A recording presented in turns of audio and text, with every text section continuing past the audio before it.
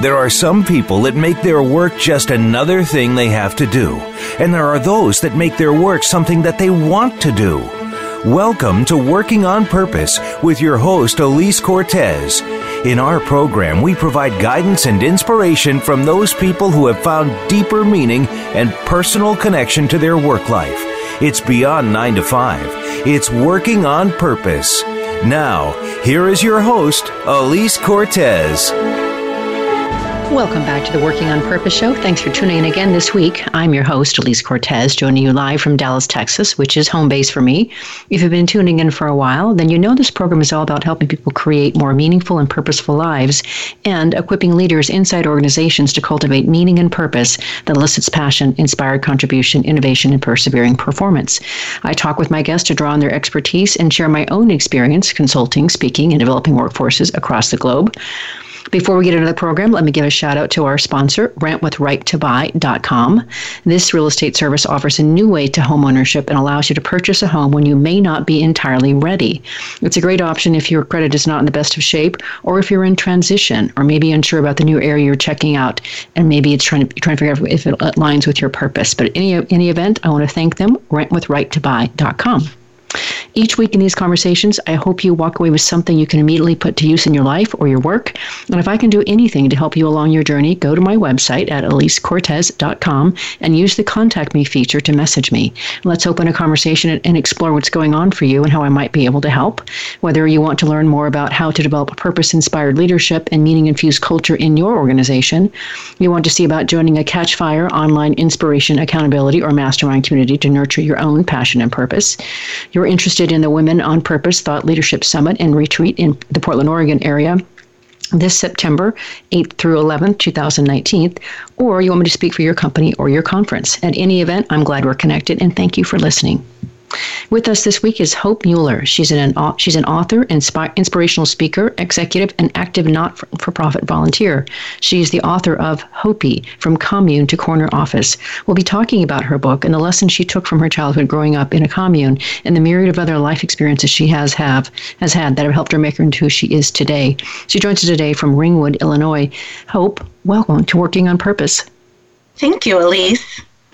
It's so great to have you. See, who knew when you and I met at the conference that we were both speaking at back in March? It was a women's leadership conference in the pharmaceutical industry, and you were a fellow panelist. I was moderating, and I was like, I like your energy. I like what you're up to. Let's talk. And when I heard about your book coming out, I thought, this could be a good conversation. So I'm really glad we crossed paths. I am also. It was an awesome panel. The panelists were, they were great to partner with, and you were an incredible moderator. So I felt really lucky to have been up there with you all. Well, thank you, Hope. Well, I read your book from cover to cover, and I really, really enjoyed it. There's so much we could talk about, but to kick us off, there's a couple things about your book that really resonate with the kind of work that I do that I want to showcase to start. And one is identity, the importance of identity, because it's a behavior driver, among other things. And two, story, the story of our lives and how they inform how we do our work and how we walk through the world. So let's talk about storytelling first, and the importance of telling our story. You've done that. You've written a part of your story, which is so compelling. So I've created online courses for storytelling. I teach them in public workshops. It's really powerful to be able to do this. So I also, by the way, I host storytelling sessions across Texas. Whenever I'm traveling, I'll stop in and convene some women and have them share their stories. So obviously, I believe in the power of story. So first, for our listeners, why did you write this book? Well, first and foremost, it was just to inspire people, right? To let everyone know that no matter where you are or where you got started, you can go out and do amazing things. And, trauma or other challenges that you might have experienced don't have to define you and don't have to shape your life long term. So you're not alone in the experiences you might have had. I read a ton and exciting and challenging childhood experiences are something that I've read quite a bit of. Not a ton, but a lot.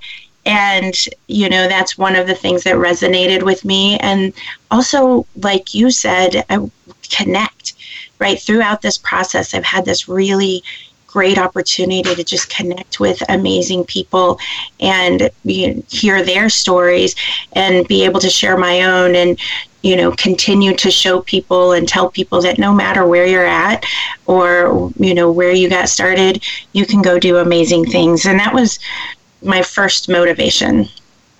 I really applaud that, being a logotherapist, which is in the field of existential psychology, that it really embraces the idea that you have the ability to choose the attitude that you take against anything that comes to you in life. And that's entirely your choice. You're emboldened to do that.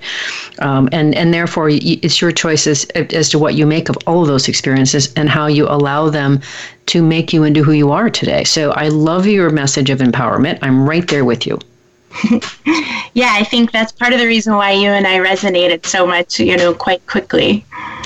I do too. And you have a fascinating story. So I want to understand, what has writing your story about growing up in a commune, which we'll talk more about, you grew up in a commune, done for you? How's it affected you? Well, first and foremost, the opening scene, if you download the sample chapter, that scene, if you will, played in the back of my mind for years. And I knew that if I was ever to write anything, that would be my opening scene.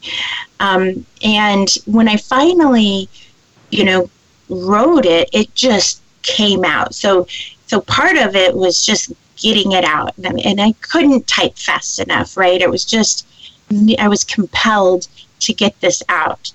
And so in some ways, what it did for me was just achieve some real goals, right? I'm a goal-oriented person.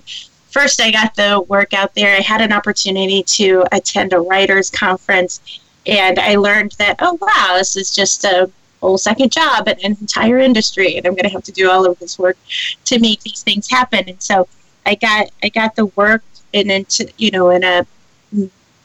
a format that people could actually read and that I could start to share in 2017. 2018, I had beta readers and cleaned it up and wanted to get it to figure out my publishing pathway. And my goal was to launch it in 2019. So one of the things it's done for me is just help achieve a goal. But more recently, as I'm nearing launch, it is really connecting me with beings. It's really connecting me with kids that I knew from the commune, kids that I've known throughout my childhood, people who are temporarily my family members, and family members now. And it's really reconnected with new, exciting people like yourselves, and just people who are contacting me through the website or my different social media platforms, and connecting, talking about the two things that I have prevailing are either traumatic childhoods or the writing process. And those are the two things people are continuing to reach out to connect with me on.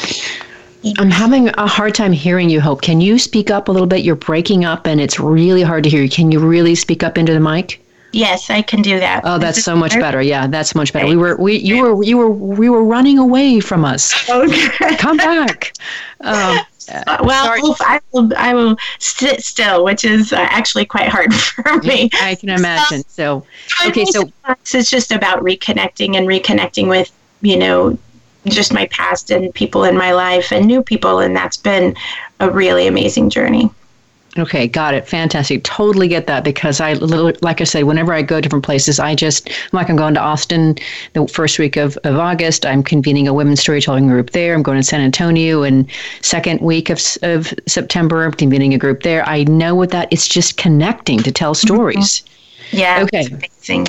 All right. The second thing that I want to talk about that really drew me as having you as a guest is your book is really, in a lot of ways, about identity. And I'm an identity researcher. I know it's so important to know where we come from. And identity also drives decisions, behavior, choices. That's the part of its function that people don't understand. So it's also kind of an undergird, or it can be an undergird to purpose.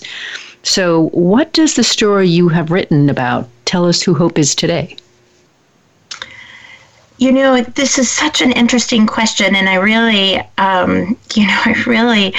it's, who are you? It's such an existential question. And, what is your identity, and how do you communicate those things? I mean, the work shares with you a set of experiences, and it also gives you little glimpses into the future of who I am today and how I got here. And I think all of that combined can distill to a few key components, right? Someone who's, passionate, high energy, really focused, and really, at the end of the day, you're not defined by the house you live in. You're not defined by your early childhood experiences. You're not defined by the people you sit by at work, or the office you sit in at work, or your colleagues, or, even a lot of people seem to define themselves by the work that they do. So you exist unto yourself without all of those things, and you can choose what that looks like. And that's what the story is. It says, here's some set of experiences, and at the end of the day, I'm not defined by, the commune that I was living in and the things that I saw, and I'm certainly not defined by, the big house that I have today. And that's the identity. And that is so beautiful, and I completely agree with that. In fact, just for our listeners, if you decide you want to say anything about your first chapter, it is incredibly arresting the way you start your book, Hope. It's like, all right, I'm in. I'm coming into this story with her. It's incredibly compelling how you opened your book. And to your point earlier, your story really does illustrate the power of choice in a person's life, and that we have the freedom to choose our attitude against our circumstances and what life serves up to us. I mean, you could really have assumed a very, very dire victim mentality if you wanted to, and chosen a dim view of the world and what was growing up, et cetera, and you didn't. In fact, you've got some interesting stories in there about your upbringing, and you see your mom today as always loving, supportive, not always the best parent, but good. Yeah. It's true. It's funny. We recently, there was one of these Facebook posts that was floating around, and it was 10 childhood traumas, and you're supposed to give yourself a point for each one you experienced, right? And I, gave myself points, and I had an 8 out of 10. And I asked the guy who posted it, I said, well, what was your score? And he said a 2. And I thought, well, wow. And though I realized there was one on there that I didn't get, and I was unequivocally, unconditionally loved and supported. I was never made to feel small. I was never belittled. I was never not encouraged. So I feel like me having that gift was the foundation that I built everything else on, because my mom believed in me. She fully accepted me for who I was. My dad, the same. And I was always encouraged. I was told I could be a doctor, a dentist, an astronaut, a dancer, anything that I wanted to be. And I was encouraged and made to feel, great. So I feel like that foundation, although the other 8 I might have experienced, that was the foundation that I could build the rest of my life on. What's so great about that, Hope, from my research in human development, psychology, sociology, et cetera, is that what you're speaking to is really where resilience comes from. What we know about resilience is that when we have, as a young person, just one person who really believes in us and tells us so, no matter what happens in the world around us, there's a way for us to navigate forward. And I think that partly what you're describing is you've developed a very resilient attitude, in part because your parents did so believe in you and give you unwavering support. Yeah, in reflection, you really think, okay, well, at least I got the really most important one, because that allowed me to not take a victim mentality and to move forward in life, because I knew I was encouraged and I was capable of doing that, because that was the foundation of who I was. Mm-hmm. Now, having said all that, which is just really the focus that we have here in your book and in your person, now let's surface for our listeners just a little bit about what was your experience like growing up in this commune. You grew up with your sister, and the two of you have some constants that you can associate with growing up in that experience. So tell us a few of them. Well, commune life is messy. Commune life is messy. You don't own anything. You share everything. You don't have your own bed. You don't have your own towel or clothes or necessarily identify too closely with anything. So it gives you some freedom in some terms of your attachment to material goods.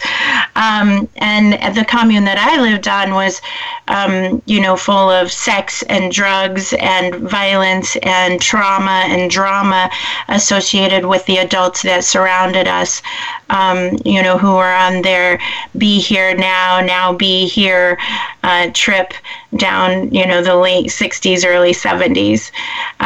So those were some of the immediate things that we faced during the commune years. Mm-hmm. I appreciate you sharing it the way that you did. And on that note, let's grab our first break, Hope.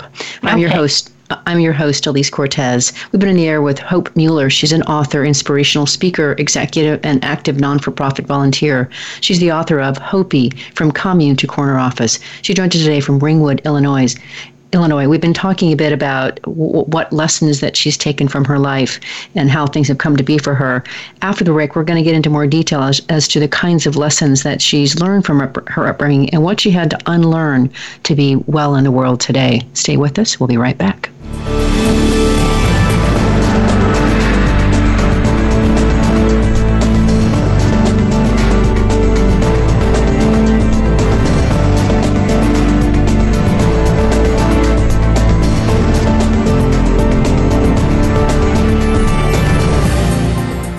Elise Cortez is a speaker and engagement and development catalyst. She designs and delivers professional development, leadership, and engagement workshops and can bring her expertise to your organization. She will help ignite meaningful development within your workforce that will increase employee engagement, performance, and retention. To learn more or to invite Elise to speak to your organization, please visit her at www.elisecortez.com. She would welcome the opportunity to help get your employees working on purpose. This is Working on Purpose with Elise Cortez. To reach our program today, send an email to Elise, ALISE, at elisecortez.com. Now, back to Working on Purpose. Thanks for staying with us and welcome back to Working on Purpose. If you're just joining us, my guest is Hope Mueller. She's an author, inspirational speaker, executive, and active non-for-profit volunteer. She is the author of Hopi, From Commune to Corner Office. With her early years marked by the experiences in a hippie commune, Hope's unique childhood shaped her approach and interaction with the world, with the gift of creating order out of chaos and turning vision into reality. I'm your host, Elise Cortez. So, Hope, one of the things we were talking about on break that I was chuckling about, there's a couple of things in your book that I thought were really fun that I would guess that the best way to describe them is you kind of had to unlearn some things that you got from your childhood that were normal for you in that upbringing, but didn't always suit the rest of the world. So tell us a few of the things that you had to unlearn or do differently to fit in. Well, Elise, I'm sort of embarrassed to admit that I'm still doing that, even in my mid-40s. But there are some pretty concrete examples, because in the commune, everything is shared and you don't have a lot of attachments to material goods. God bless my my second roommate, actually, in, late in high school and early in college. She taught me, that I can't just go into her closet and wear all of her clothes without asking. And, we tell a story and it's really actually embarrassing.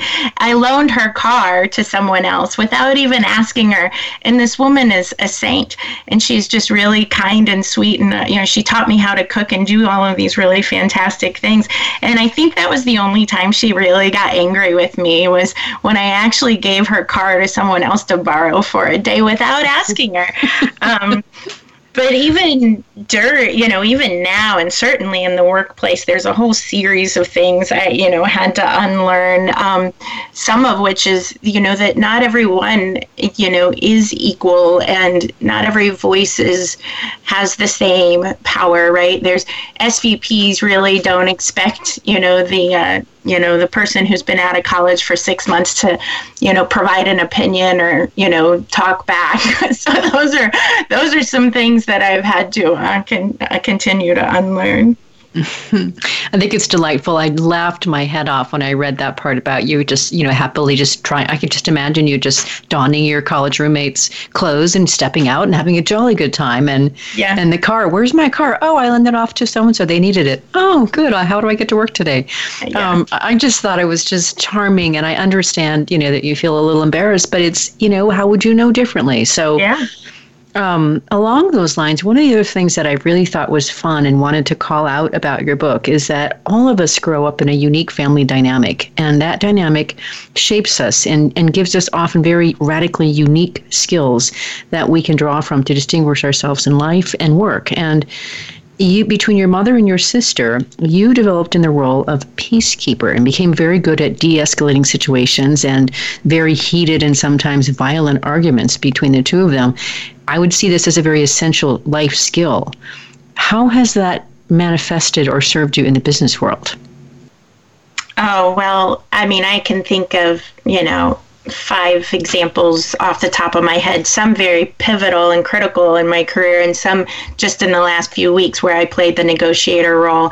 But if I look at that question and I think about it through the lens of leadership, as a leader, that ability to de-escalate has been one of the greatest gifts that I can bring to the table. Is, especially in a quality organization, things can get really exciting and people can get really panicky. Are our patients impacted? Do we have to do some regulatory notification? So when you are the leader and your team is starting to get a little worked up, you're the one who has to stay calm, say, okay, that is good information. Maybe it's not the best scenario, but let's get the data that we need in order to make the decisions that we need to make, and that is the calming force. And that was one of the gifts. The other thing that de-escalation and negotiator role that I played in my childhood has come to me at work is also a translator. So I can sit down and talk to people in the C-suite. I can talk to individual contributors, and I can bridge a pretty broad communication gap, somebody who's very technically sound and someone who's maybe not, and make sure that everybody's walking out of the room with the same message. So those are 2 things that although some of my lessons were painful, and certainly you can deploy them in the work setting. Mm-hmm. I really want to encourage all of our listeners to really consider that. Maybe gaze at your navel a little bit and consider your background like you've done in your book, and consider, what did I really learn that was unique, that maybe distinguishes me. So what you've just done there is given us all access to that for ourselves. So thank you for that lesson. It's another reason I wanted to have you on the show, to showcase how we can really utilize our own life experiences and story to distinguish ourselves and to showcase just what we do so uniquely in the world. And that's certainly one of the things for you, it seems. Yeah, it's true. Another thing that I found really interesting and that stood out for me in your story is you talk about that you were often uprooted and kicked out by your various landlords as you continued this commune life and went from place to place. So there was this constant state of unrootedness, if you will. And I wondered if that was how you developed your need for order and structure. Was it so? Did that contribute to that?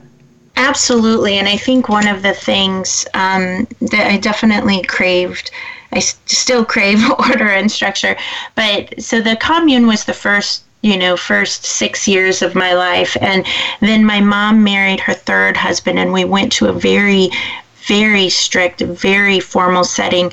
But with that setting where, dinners were at a certain time and napkins were on your lap, and there was 1 pitcher of milk and 1 pitcher of water, and everything had to be just so, that also came with consistent food, consistent shelter. We had a room, so to speak. We had a place that was our own.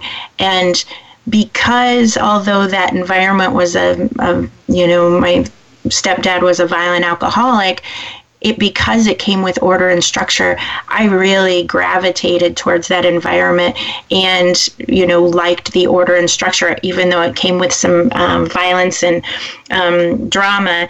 It was also came with, consistent, like that foundation of Maslow's hierarchy of needs. So because I was, got that foundation built there, I was able to really continue to gravitate towards order and structure. Absolutely. Mm-hmm.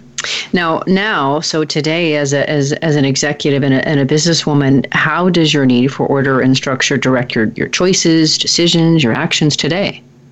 Well, it's funny because it's everywhere, right? There is literally no place that I don't sort of apply that lens. And one of the things I can bring to the table is that, either a broken system or an inefficient system, both at home and at work. And I won't just struggle with a broken system. I will actually step back and recreate an efficient system with least waste and, highly productive outcomes, because it's just the way I think, and I want it to be orderly. And I do think it's those two components of, being comfortable with change and being problem solving focused created that ability to say, okay, I'm going to create order out of this chaos, right? So very comfortable in chaos, but my goal is to create order of whatever chaos might exist.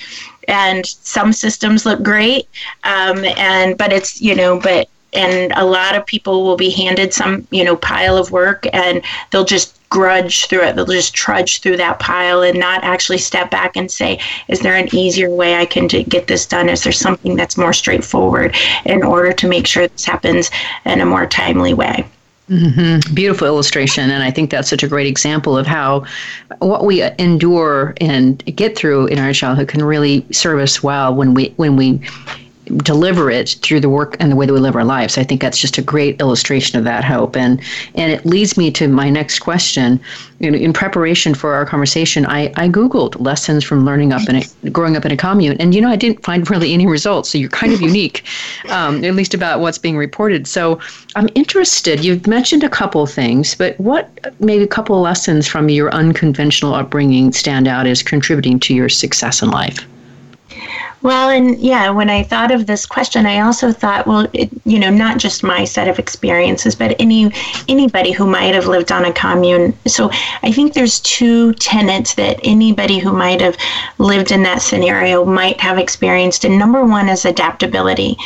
You have to you don't know what's coming next. You don't know what adult is going to be responsible for you. You don't know what condition they might be in while they're responsible for you. You don't know what kids will be there. You don't know where you're going to sleep.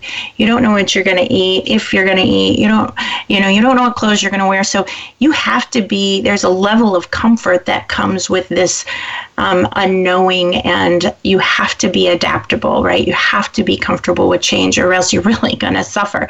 So I would feel like that's, adaptability or comfort with change is certainly a core component of, the commune experience. And the second one I would say is contribution. There's something very powerful about, everybody having to contribute to the well-being of the greater good, right? You have to come to the table, with your own, strengths and skills, and put those to use for the greater good of the community. And you can do that at work, and you should do that at work, right? So those two things together, when I think about, it doesn't matter what type of commune you might have lived on, say you lived on a religious cult or some other type of commune, you have to be pretty adaptable, and you have to be willing to contribute to a greater good. And, those I think kind of capture an essence of anybody's commune experience, although I've only met one or two other folks, so I'm not sure I've read a lot of other people's experiences, but I would feel like those two pieces, and those help you, and they translate to work quite nicely. Mm-hmm. Mm-hmm. Indeed. In fact, we've got along these lines, somebody from the chat room on online W4CY is asking, would you ever live that commune lifestyle again? Not that one. No, I would. So would I live in a community-based setting? potentially there is something very rewarding about it. I definitely wouldn't be in a drug-fueled sex scene because, drugs alter your mind and your reality in ways that are probably pretty unhealthy. But would I live in a commune or a community setting where people contribute to a greater good? I think there's real value in that. And I'll tell you a quick experience. I was at this writers' conference earlier this year with these amazing women, and it was in these cabins in the woods. And and it felt like a little bit of a commune feel where everybody was cooking, everybody was cleaning, and it was just, no one was assigned anything, but you just got up and started to do when something needed to get done. And there's something very rewarding of that. Many hands make light work. Mm-hmm. I've known of a couple of people here in Dallas who are, when I met them, when I was doing some research, were talking about gravitating to that very kind of a community for the exact same set of reasons that you just outlined. So I do see the compelling piece of it. I grew up in a small family, not small, 4 kids, but I'd love to have the experience of what it was like to have like 12 kids all in the kitchen cleaning up and, eating together. It'd be amazing. Yeah. All right, let's grab our last break. I'm Elise Cortez, your host. We are on the air with Hope Mueller. She's an author, inspirational speaker, executive, and active non-for-profit volunteer. She's the author of Hopi, From Commune to Corner Office. She joins us today from Ringwood, Illinois. After the break, we're going to hear more about some of her early upbringing that I think really stands out as unique and makes her special. Stay with us. We'll be right back.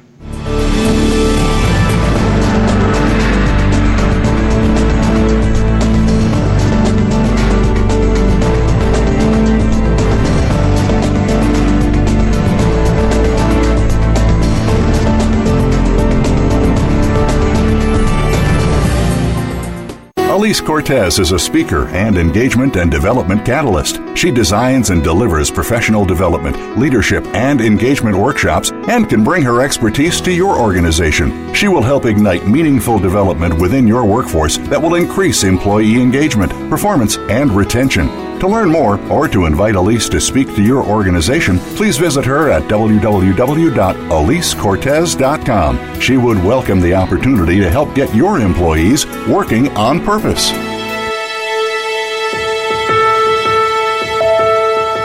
This is Working on Purpose with Elise Cortez.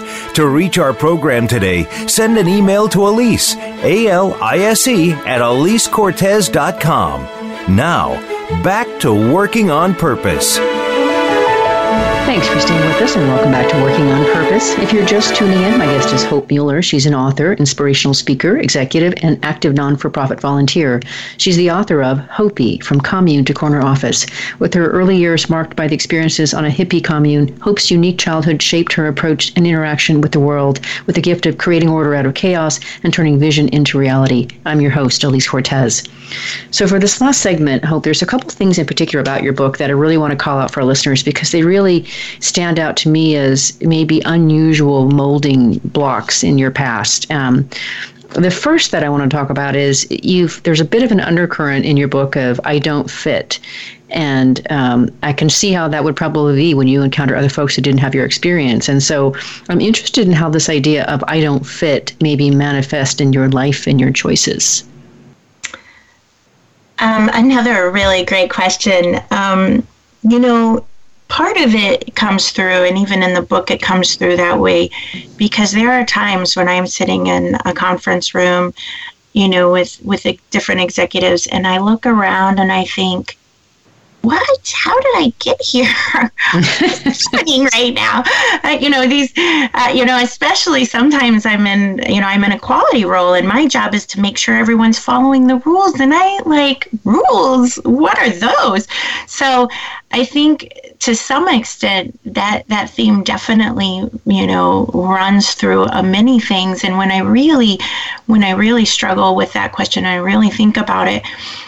One of my approaches I developed during childhood and the constant moving was what I called a fast friends approach. But what it really is mirroring. So because I had to make relationships quickly or try and fit in quickly, what I did and what I do, and again, I'm still learning how to scale this back a little bit in my mid-40s, is I mirror the people I'm interacting with. So, I'll take on their mannerisms. I'll, take on their vernacular, maybe the way they're, standing and their clothing. So I would quickly sort of mirror other people around me as a child in order to fit in quickly. And that's manifested myself for myself in my workplace, where I have gotten myself in trouble a few times where I've gotten really close to people, and they think we are much closer than I think, right? So I am just a reflection of what I'm seeing of them, and I find myself in this, in a deep connection with somebody that I then have to spend some time sort of backing out of. And then when you go back to some of your original thoughts and themes around identity, that really makes you, sort of say, like, what is my identity? I've spent a lifetime mirroring other people and giving them what they want and making them feel happy and making them feel satisfied, and not doing those things for myself, right? Because in this effort to fit in, I'm fitting in with the person I'm interacting with or the environment I'm interacting with, which it can be very successful, and it can be, it's a very good way to approach different situations, but it can be used, to an extreme a little bit. And then when you're in your late 20s and your early 30s and you think, well, who am I and what do I want? And you really then start to say, okay, I have to start drawing boundaries around who I am and what I'm interested in, and not just take on everybody else's wants and needs and reflecting what I think they want from me. Wow, there's a lot in that, just a lot in that. And I can unpack that for quite some time, but there's a couple more things that I really want to get to, if we can. One is, I think it's just entirely profound, Hope, that you lived on your own starting at the age of 15 with a friend after making a proposal to her parents to rent the property that they owned. I think that, one, it's amazing that you're at such a young age that you were able to do that. And it's also shocking to me that you didn't get any pushback, maybe you did, from her parents or your mom. Say a little bit about, how this came to be and just what made you decide and compelled you to live. You had a job, you were in high school, you supported yourself. How did this come to be? Yeah, it's funny. I now have a 19 and 25-year-old, and I also have two younger children, 8 and 11, and I look at them and I think, no way would I let them move out at 15. And I can't really imagine that. We didn't get much pushback, or I didn't get much pushback from my mom. She was in a pretty heavy alcohol phase at that time, and, struggling with her own addictions. And so she had moved out when she was 16. My sister had moved out when she was 16. So the age didn't seem like a massive component for her. She had one rule, and that was my grades couldn't fall. And I was, merrily on my way.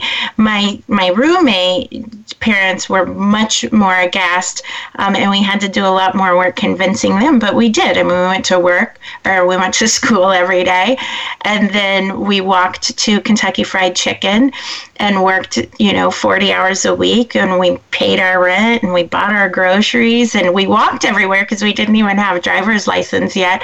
And we just did it. And quite honestly, I think there was a little bit of, I wanted to create order for myself. I wanted to create some control around my own life. I started very consciously, or at least I can remember it at 10, where I wanted control and order. And so my room would always be clean. My bed would always be made. I would color code my clothes in the closet. And eventually I would start, I would take days off of school in middle school and high school to just clean the house. And a little bit of it was, hey, I can create, a safe place for me to live. And that's what we went off and did. It's really remarkable. I mean, I had a lot of responsibility too when I was that age, because I worked for my parents in their very, very busy full service restaurant and bar, breakfast, lunch, and dinner. But I most certainly had a roof provided to me over my head, and the meals were provided. I wasn't paying anybody rent. But it really seems to me that that part of your experience indicates an incredible amount of resourcefulness and responsibility. Does that manifest itself in your life today? Yeah, I mean, certainly especially in leadership roles, certainly as a parent, and as I've aged and continued to be successful in my professional career, I have, spread my reaches into non-for-profit activities and how can we give back. How can we, make a difference in the broader community? And really, it's that take care of people. How can you take care of people, right? How can you create those spaces for them? And that's the charity that we're launching this year. The paperwork is submitted, and hopefully IRS will, come back with us with a number soon. But that's really what it is to help families and children in critical times during their lives. And so absolutely, it shows up in every facet of my life. In the work that I do with organizations, which is fueled and colored by what I know of logotherapy and Viktor Frankl's work around existential psychology, a couple of major themes in there that he really espouses are responsibility and freedom to choose. Again, freedom to choose how we're going to behave and our attitude and things. And your experience just so smacks of how when you really do assume those two things in life, especially at a young age, and own them, how well they can serve you. Yeah, I mean, I those are foundational, right? And then I would say that is also a gift from my childhood. You were expected to contribute, and you were given massive amounts of freedom. I was given massive amounts of freedom, but I also knew that whatever the consequences were, I would experience those, right? Mom always said, and that, back to when I moved out when I was 15, she said, yeah, you can go. I literally had no rules, right? And this was even before I moved out. I could cuss, I could smoke, I could drink, there was no curfew. My one rule was that I had to do well in school. I had to, continue to get good grades, but I was fully responsible for my own well-being and any consequences that came with that. So certainly that responsibility and the freedom are those two pieces that I did really experience. Mm-hmm. I do think, in my view, that we could do a little more to inculcate that in today's society, especially if anybody is offended by this, I apologize, but the helicopter parent sort of thing that we have going on today, I don't think it serves our kids well. And some kind of a mix between that and what you grew up with seems like it might be a really nice balance. And I think giving kids responsibility and letting them grow into how that empowers them and develops self-esteem and confidence is really an important start to life. Absolutely. And all four of my daughters would tell you that certainly not a helicopter parent. They are expected to manage themselves in many ways, of course, age-appropriate ways. But they hear this all the time, and they would tell you this today, that I say to them all the time, we'll figure it out, right? I'm not here to come and solve your problems. I'm not here to, entertain you. You have an issue that you need worked, and it's, an issue that I think that they can and should manage on their own. I say this to them all the time, figure it out. Yeah. So I think it is empowering. Yeah. And I think that's really good for kids and for people. And clearly, I think this shows up, just looking at how you ended up in I'm not sure exactly what the session was called, Hope, but you talk in your book about what that first session of being, I think you were maybe doing some college testing. First, I think it's amazing that you even knew your way and found your way into go to college, given, how you grew up. You have a degree in biology, but you talk about this, this scene where you're going in for testing and you're the only kid in the whole thing that didn't bring their parent with them. And you kind of sheepishly call your mom and say, Mom, do you want to come to this thing? Do you think, and you guys figure out that it's okay, I got this. But I'm amazed. Help us understand just a little bit how it was that you just knew to go to college and go off and become a professional, and given your upbringing. So it's funny, and I probably don't touch on it a ton in the commune. So this was in a college town. So almost all of the adults that were in the commune were either in college or they were getting their master's or their PhDs. So I was surrounded with highly intellectual people. The expectation to go to college was just there. And for example, Mom's third husband was a, world-renowned physicist. So, high level of intellectualism, intelligence, and the expectation of those came with it. And I would say in my young life, my elementary years, my grades were mediocre at best, but I did test very high on standardized tests. But, come to middle school and I got straight A's. And the moment you get straight A's, then your parents need to say, okay, that's the expectation of our I mean, you're breaking up there again, Hope. But I heard you say when you got straight A's, and I know you were in the honors group as well, the honors program. Yep. So it's just the moment you do well, then that becomes the expectation. And literally, it's funny in retrospect, like you talk about helicopter parents or people who, a lot of parents help their kids fill out their applications and, go to college visits. And, I didn't fill out applications for my kids, but I did take them on college visits. And honestly, it's hard for me to even figure out how I made that happen now. But I went, and certainly you can't do it online. So you go and find some research, you fill out an application and mail it in. So there was just an expectation, and honestly, there was also a lot of drive. There was a lot of what? Dry? What did you say? There was a lot of drive to improve myself. Drive to improve. Okay. I wasn't going to live the way we lived, and I knew a way out was to make sure I had my college degree. Mm-hmm. And why study biology? Of all the things that you could study, what was it about biology that called you? Well, it was honestly, I had planned to be a doctor, and that, I literally as a child, it was a neurosurgeon or a pediatrician or some sort of doctor. And then you would get your undergrad in a Bachelor of Science in Biology, which I have. But I did have my eldest daughter when I was a sophomore in college. And about halfway through, I thought, I've got to go to work and make some for another 6 years.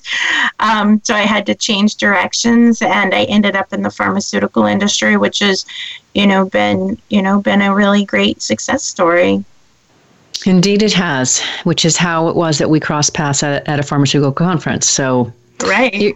Here we are at the end already, Hope. So you know that this show is being listened to by listeners all over the globe, and it's really designed for people to help them gain access to meaning and purpose in their lives and their work, and for leaders to be able to help develop that in the workplace. Given that, what would you like to leave our listeners with?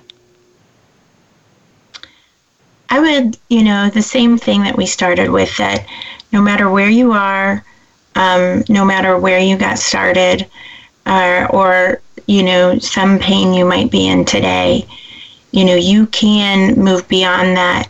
You can go off and do amazing things.